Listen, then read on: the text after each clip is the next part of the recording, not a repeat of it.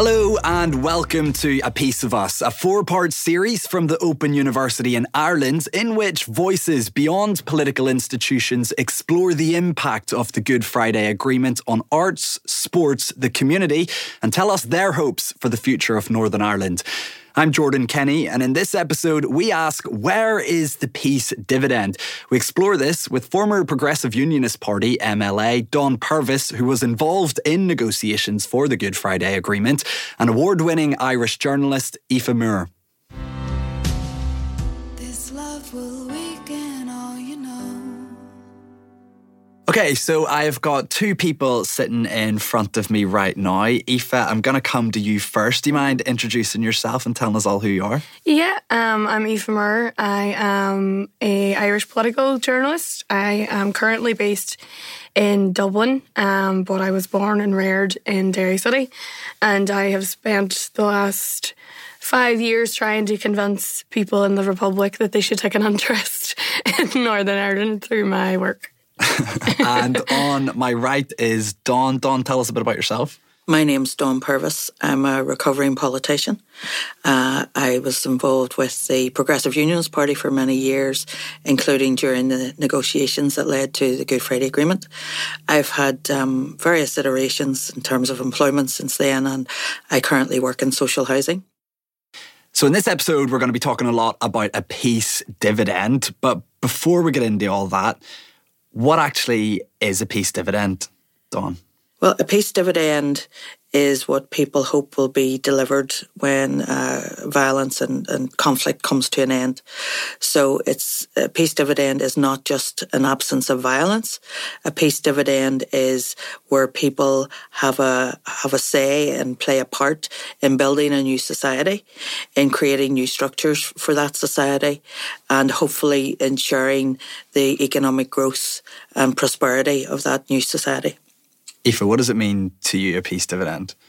I think for me and like people of my generation, so I was 7 when they signed the Good Friday Agreement, and it was very much my generation. I think it was at the forefront of mind. Obviously, ending the violence was the number one kind of aim, but the ability to give children and the next generation the same opportunities, if not more opportunities, than people in mainland Britain and the Republic of Ireland. So, that's, better access to education, preventing the brain drain that, we've had for so long with immigration, those sort of things. And also like better social welfare, mental health, it's all about opportunity. So for me, a peace dividend would be having more opportunities and a better chance at life than our parents, and that without the shadow of violence hanging over us as well. And if we go back 25 years to 1998, Dawn, you were involved in talks around the Good Friday Agreement in your work as a politician. Tell us a bit about what the atmosphere was like and what you remember of the year 1998. There was the beginning of the year was marred by violence. There were a number of killings took place from December right up into the new year. And we really worried if we were ever going to get an agreement, because in January, Sinn Féin, because the IRA were deemed to have broken their ceasefire, were excluded from the talks for a period. Then the Ulster Democratic Party were excluded from the talks because the UDA were deemed to have broken their ceasefire. So there was a bit of hokey-cokey. They were in, they were out, they were in, they were out.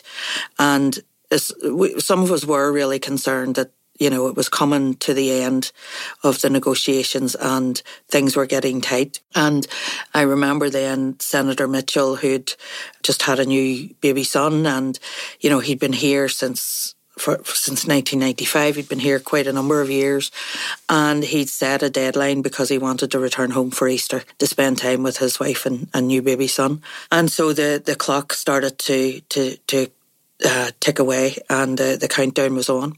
And I remember David Irvine at a meeting with Senator Mitchell and the joint chairs of the talks saying, when this agreement comes, it's going to come very quickly. And Senator Mitchell saying to David Irvine, well, if it comes, Davy, I'll buy you a case of champagne. And David says, I'll look forward to that. So that last week of the talks was intense, and I mean intense. no unionist in the building was talking to Sinn Féin. And Sinn Féin realised, I think, that the agreement was coming. It was going to be in 3 strands that affected all the relationships between these 2 islands. That they had really played no part in those negotiations up until that point, and they really had to play catch up, where the rest of the parties were drilling down into the detail of what we would like to see in that agreement.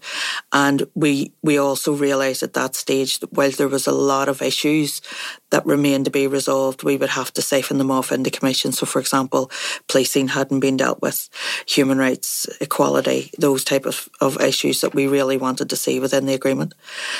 So when we eventually got agreement and the word came through, because there was all sorts of shenanigans going on in the last sort of 24 hours. I think euphoria was the way that everyone felt. We were so excited, so relieved. And I think most of us recognised that this was the best opportunity that we ever had, and the best deal that we could get at that time, and also the best chance we could give Northern Ireland of moving forward. And I was, when we had the final plenary, and I was nipping my leg, to say, remember this, remember this, remember this. To try and create a core memory in your absolutely. head. And I was nipping up my leg, just looking around the room and trying to photograph in my brain the people. Mental images. Who were sitting there. And it was just phenomenal, and the buzz in the place was crazy, and the hope, I think the hope more than anything else, and the excitement for what the future was going to look like. Now we knew we had to go to a referendum, on the following May, but it was just the hope and the elation, and leaving that buzz to come home, and you were sort of flat. Really flat afterwards. It's like, Christmas, the excitement. You get all the presents and you build up, and then boom, you're back down like that, back down to earth with reality. And then you realise that that's when the hard work begins. That's when you have to sell this agreement to your community, because there are those in the community who were completely opposed to it. Wouldn't matter what it said. Mm-hmm. Wouldn't matter if people were getting £1 million each. They were going to be opposed to it anyway. So that's when the hard work began. But the hope was still there, I think. And I think people recognised, and it was, when you look at the referendum result, that this was the best opportunity we ever had. And Aoife, you were obviously 7 years old, and I don't think involved in the talks. No. Correct me if I'm wrong. I would have given it a good go. It was pretty mouthy as a child.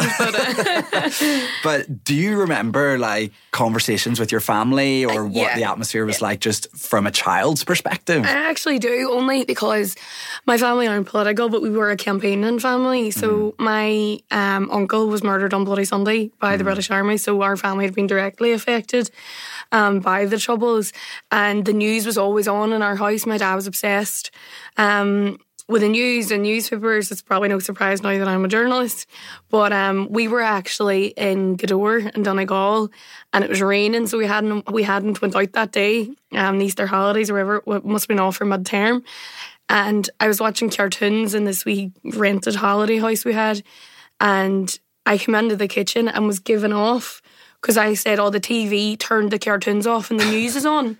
And it wasn't, say, 12 o'clock or whatever. It just cut the cartoons off in the middle of the episode to put the news flash on. Mm-hmm. And I remember my mammy looking to my daddy and saying, it must be the agreement. Something must have happened. And I mind my dad running into the living room and turning the TV up.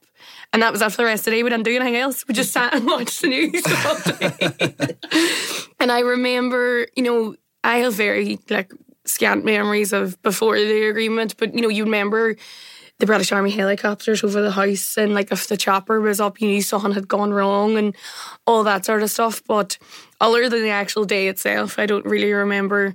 I remember big things too, like the day Tony Blair became Prime Minister, because I remember my daddy saying, if Tony Blair becomes the Prime Minister, we'll get a Bloody Sunday inquiry. Mm. So I remember going into school and saying that to my teacher, Tony Blair's the Prime Minister and we're going to get a Bloody Sunday inquiry. So it's mad how those wee things stick in your head. But I don't remember Mum and Daddy going to vote or anything like that. Yeah. But I remember I buzzed about the house the day it was announced.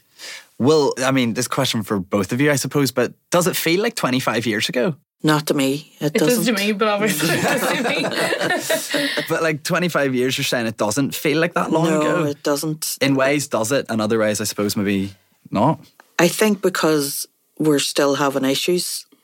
We still haven't fully implemented the Good Friday Agreement. There are still things outstanding, like a Bill of Rights and, cultural rights, women's participation in public life, all of those things, the involvement of civic society.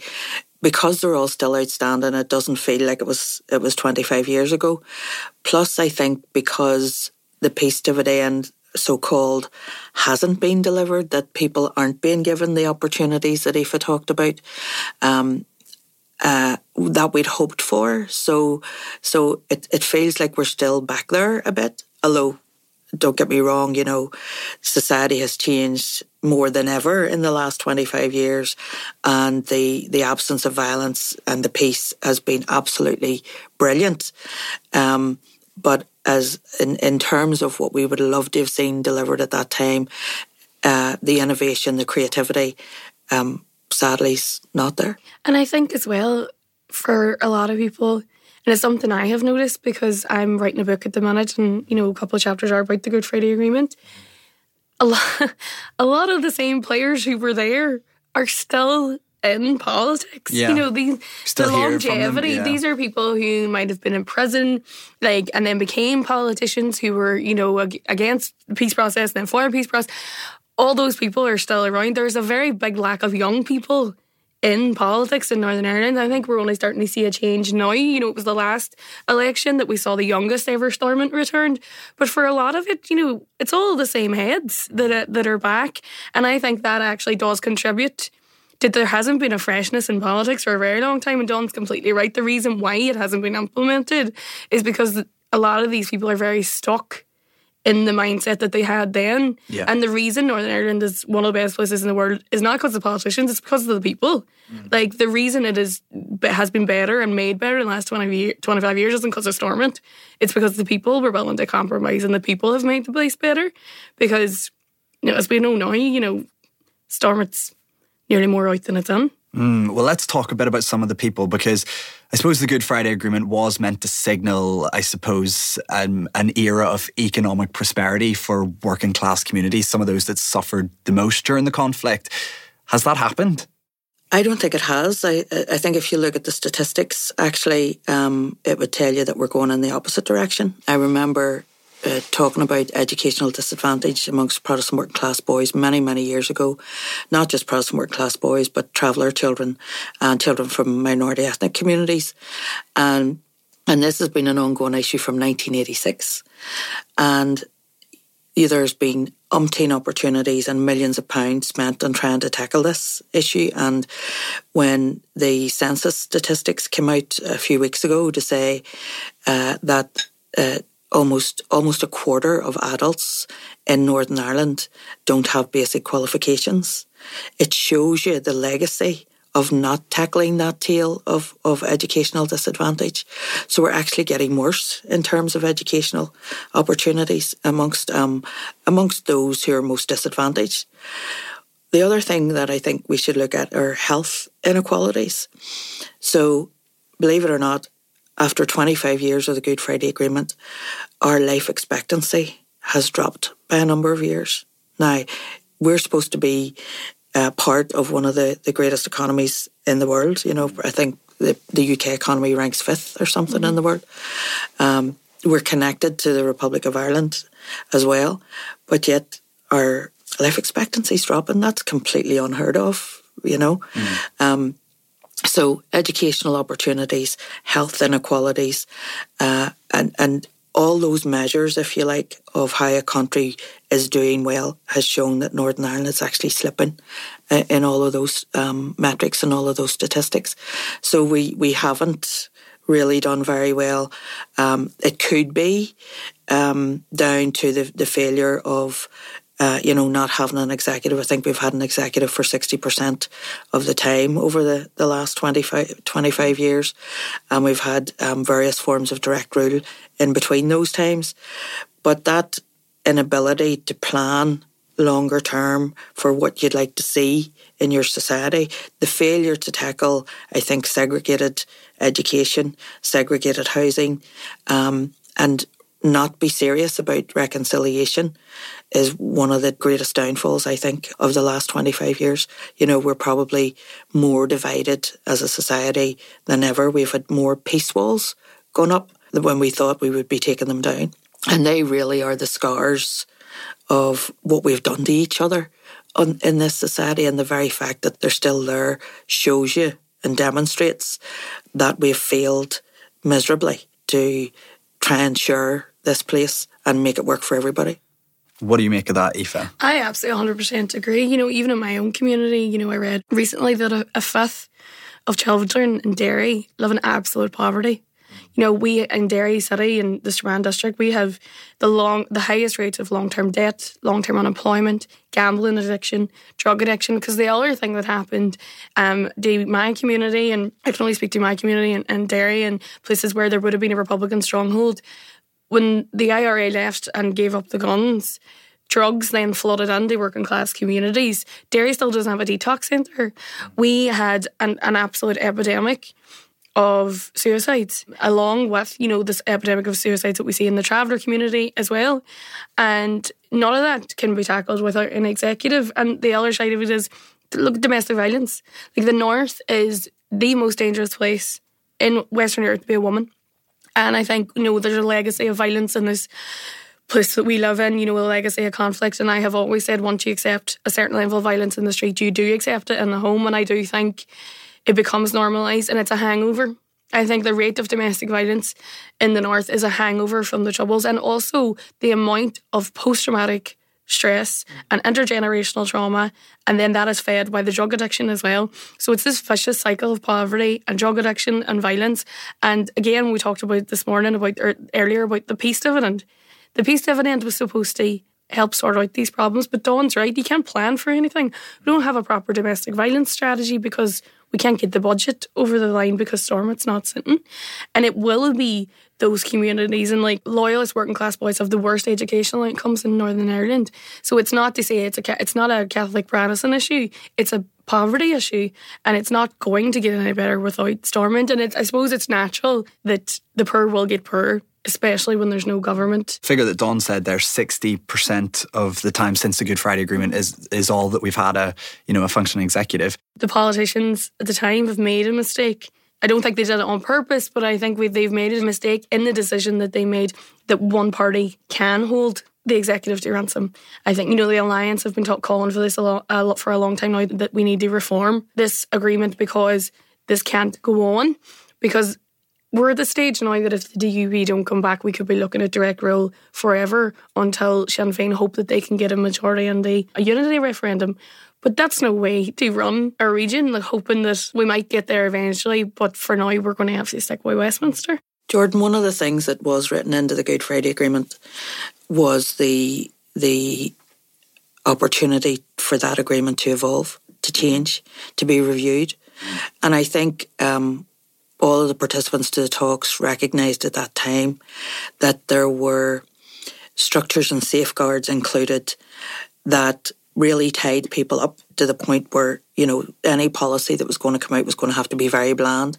Because as a colleague of mine said at the time, you had parties to the left of Stalin and others to the right of Genghis Khan that were going to be involved in an executive. So how they met in terms of policy decisions was going to have to be in the broadest terms. Yeah. So it was recognised that we needed, that the Good Friday Agreement needed to change and needed to evolve.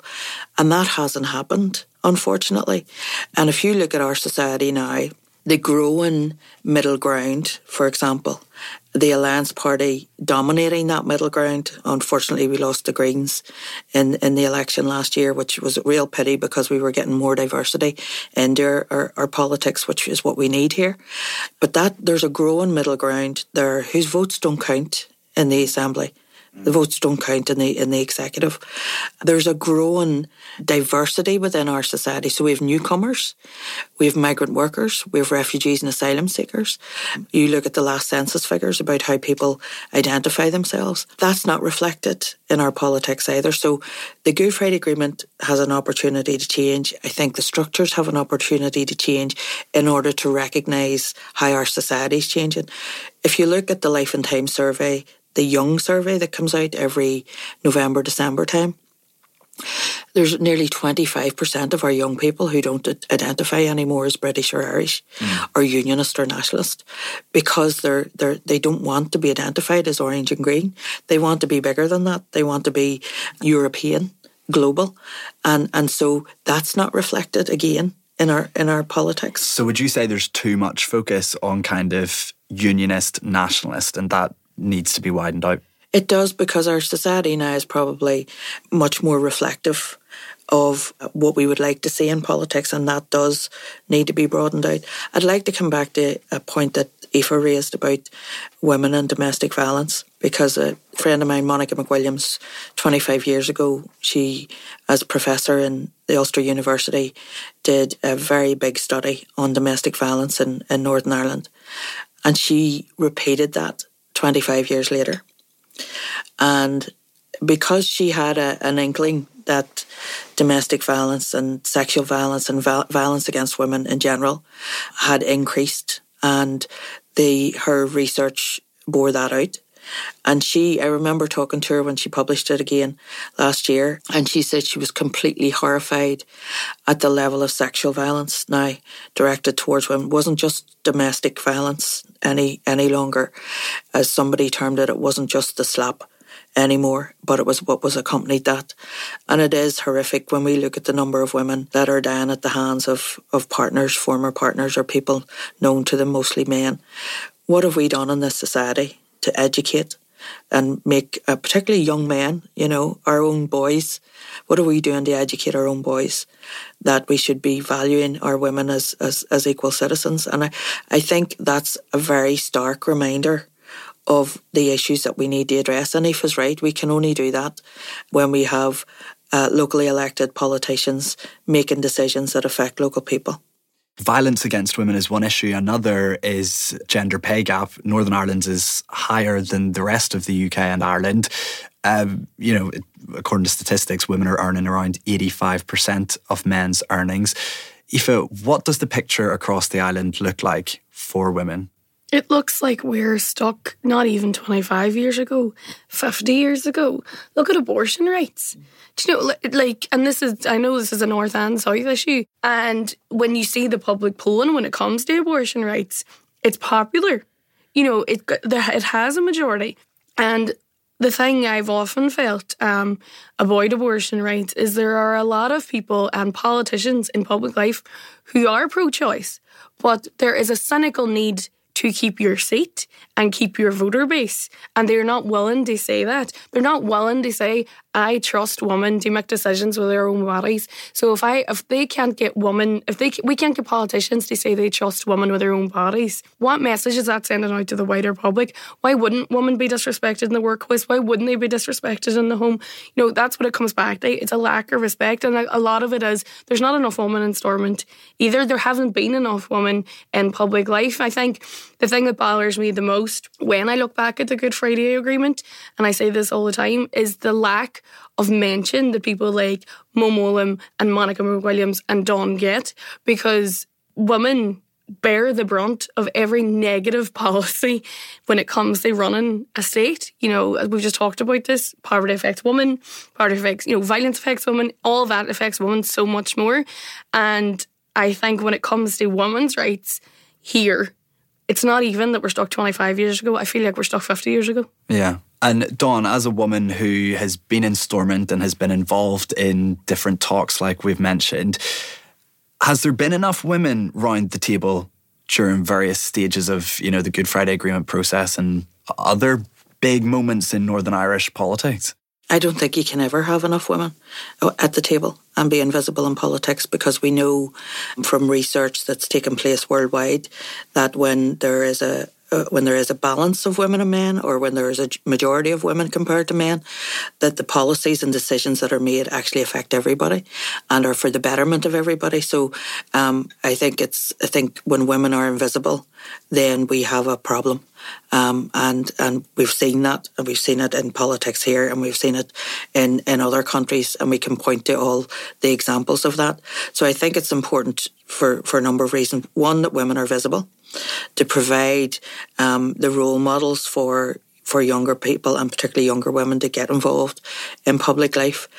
But secondly, for the policy and the decisions that come out of those boards and those executives and those other things. We know, for example, I think Forbes produce a report every number of years that looks at the gender balance on boards, decision-making bodies, etc. And they've proven time and time again that when women make up at least 50% of boards, if not more, that those are the companies, if you like, that survive the best. Mm-hmm. Through any turmoil, any up and down. And so we need to ensure that happens. One of the things that is not taken seriously, I think, by political parties in Northern Ireland is the need to put women into safe seats. And parties, I think there's only 2 parties at the minute that actually have quotas for women, to get women into electable seats. And really every party should have quotas to ensure that women get elected. And can I also just make the point as well? Sure. I actually don't think anything has changed with when the women do get into public life. The abuse that women get is very, very different. This is something we've seen talked about. Yeah, so like when you see the abuse that Dawn and Monica McWilliams and Mo Mowlam got during the peace process, like we didn't have social media, but it was rampant and it was horrible. Really, to me, really shows that we have not come any way when it comes to women in public life, and that will only get better with more women in public life, because women aren't going anywhere, but women should not have to put up with the level of abuse in public life that they get. You know, Naomi Long's life has been basically milestoned by every awful, attack or anything that's happened to her personally. And to me, it's stark that it hasn't actually changed. The type of abuse is different. Yeah. But the abuse is always there. It's always the hum in the background. And to move the conversation on to something that you did mention around ethnic minority communities here in Northern Ireland, the Good Friday Agreement, I suppose, brought, this term we always hear, relative peace to certain areas. But since it was signed 25 years ago, there has been a steady rise in the amount of racist attacks and incidents that we have seen here. How can we stop that, I suppose? We need a peace plan. We haven't had a peace plan. Our executive have failed to come up with a shared future. And we do reconciliation by looking in the mirror and say, I promise I'll be a good prod. I promise I'll be a good Catholic. We don't mix. We still don't have those opportunities because of segregated education, segregated housing. If we had a peace plan that was based on bringing people together, ending segregation, celebrating diversity, you would probably see a reduced number. I'm not saying we would eradicate any form of hate, because it's impossible to do, because where people are ignorant, they will hate, and it is about education and awareness. But we would be much further on than where we are now. I live in South Belfast. It's the most diverse constituency in the whole of Northern Ireland, and it's great. And I see so many different nationalities, people from different races and backgrounds, and the stuff that takes place is just tremendous. But that should be replicated right across Northern Ireland. But because we fail to tackle issues of difference amongst ourselves, then other forms of hatred will also take place. I mean, I heard a statistic last week that sectarian attacks have now been overtaken by racist attacks in the forms of reported hate crimes to the PSNI. Yeah. Why are we replacing one form of hatred with another? We shouldn't be doing that. We should be tackling forms of hatred. We should be addressing those, and we need to start early, and we need to start at school. And Aoife, what's your take when it comes to stopping, these racist attacks? I think it's not surprising that we've seen, with an increase of ethnic minority people, we've seen an increase in attacks because we have spent the last 50 years saying, this isn't your place, this is mine. We are so, our history is keeping new people away from us. Difference is bad and therefore you can't be here with me. I think as well, the notion, like we were talking about integration. So I never met another Protestant my own age until I was 16. So I went to a Catholic primary school, I went to Catholic secondary school, and I lived in a nationalist estate, played GAA and went to Irish dancing. Where was I going to meet a Protestant? And I'm from Derry, which, would be a more nationalist city, but not in any way like it used to be. But I am completely sure that there are children in my estate who will grow up the same as me who won't meet a Protestant until they start going out to bars. In 2023. In 2023. Start going out to bars or get a job somewhere in the town and then they'll meet a Protestant in the town. And that's not good enough. I think it's very sad that Aoife's experience of meeting a Protestant is reflective of mine in meeting a Catholic, because I didn't meet a Catholic until I was 15. And this is, years of difference. Yes, there's decades apart. And it shows you that we really haven't changed that much when it comes to that, which is why, and it is, Aoife's right, this is a class issue. Because if you have money, you can choose to integrate. You can choose which school your children go to. To talk about something which we hear a lot about, Brexit, and no matter what way you feel about it, for years the peace dividend did be heavily linked to Europe. There was peace funds and etc. making a huge difference to quality of life here. Would you say throughout the whole process of Brexit that the Good Friday Agreement has been a major protector of rights and interests of people in Northern Ireland? I think we haven't seen the full outworkings of that yet. And I think there's still a fear that rights and gains will be lost or diluted through the Brexit process. I know certainly because of the European peace funds, because of the European structural funds, groups and organisations here who wouldn't have access to different opportunities were given opportunities because of that. I also think that the border had become irrelevant. People were no longer talking about the border. And then Brexit comes along and it's like a game of pin the tail on the donkey. Where's the border going to go? We have all this argument, is it going to go in the Irish Sea? Is it going to go back between north and south? And we all knew that the border was going to have to go somewhere.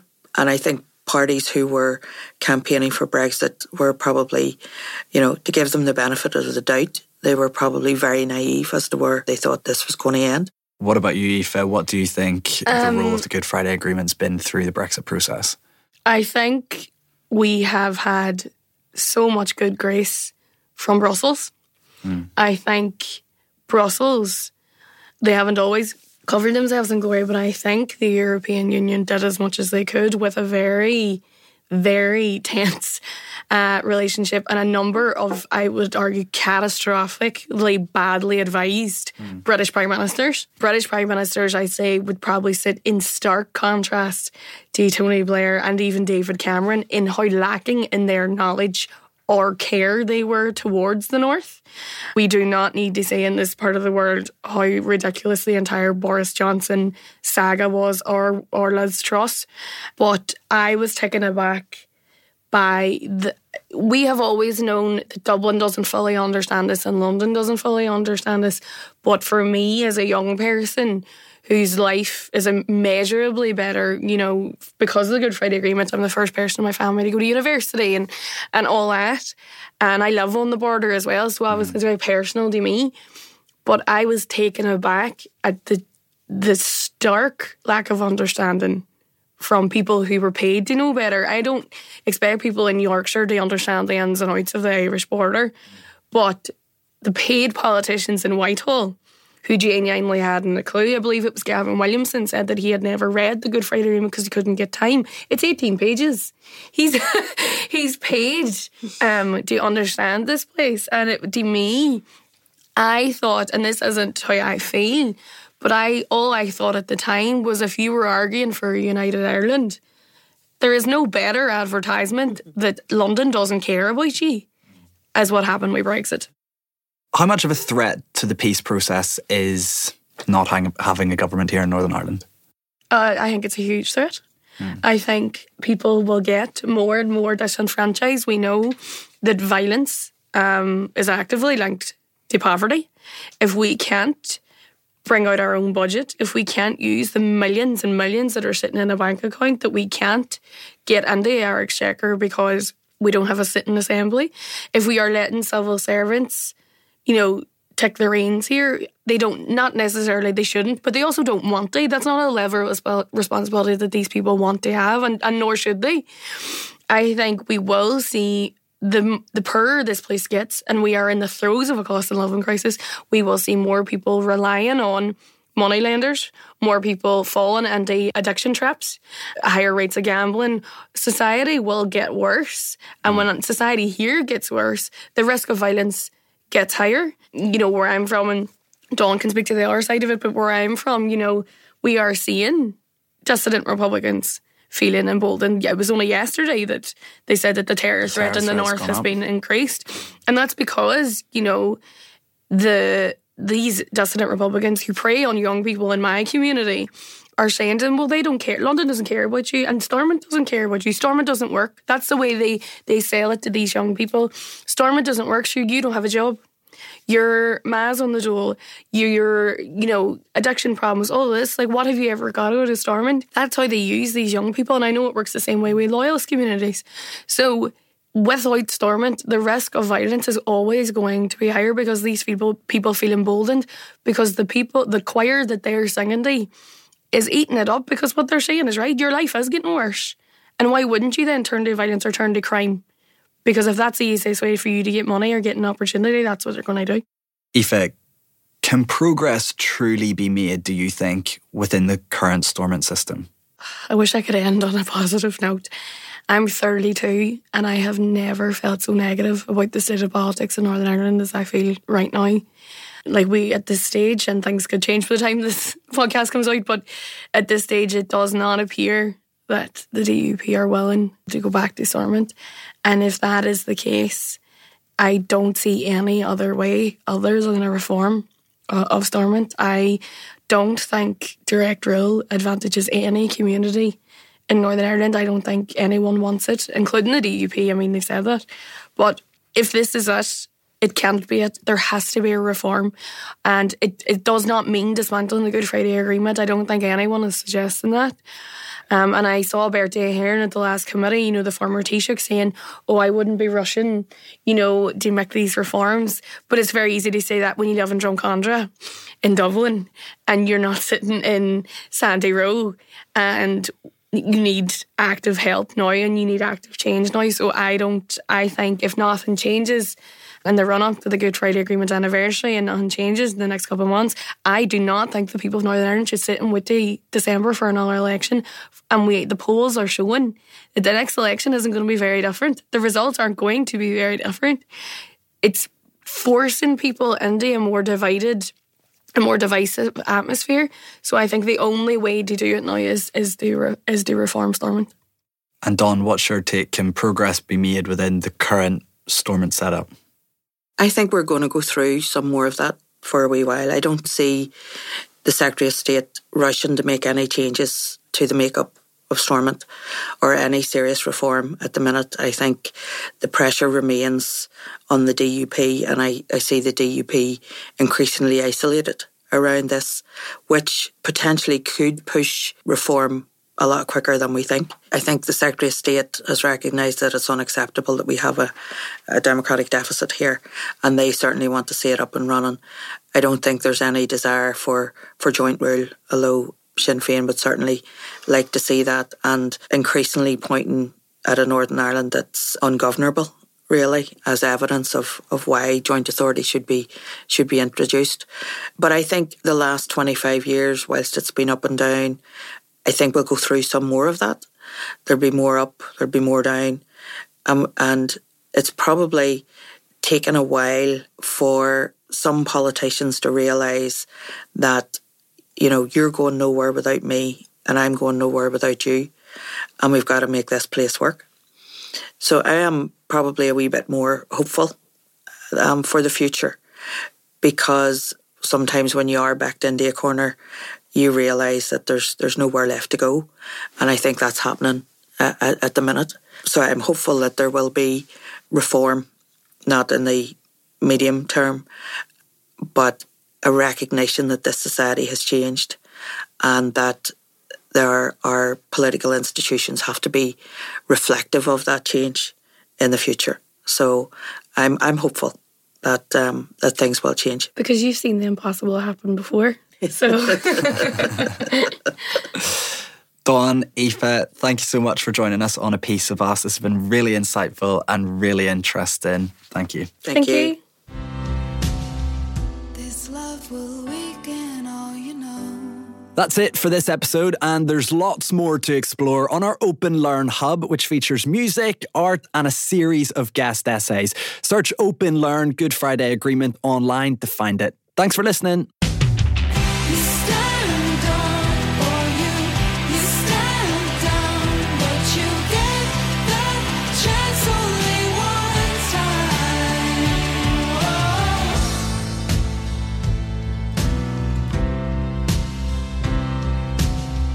This love will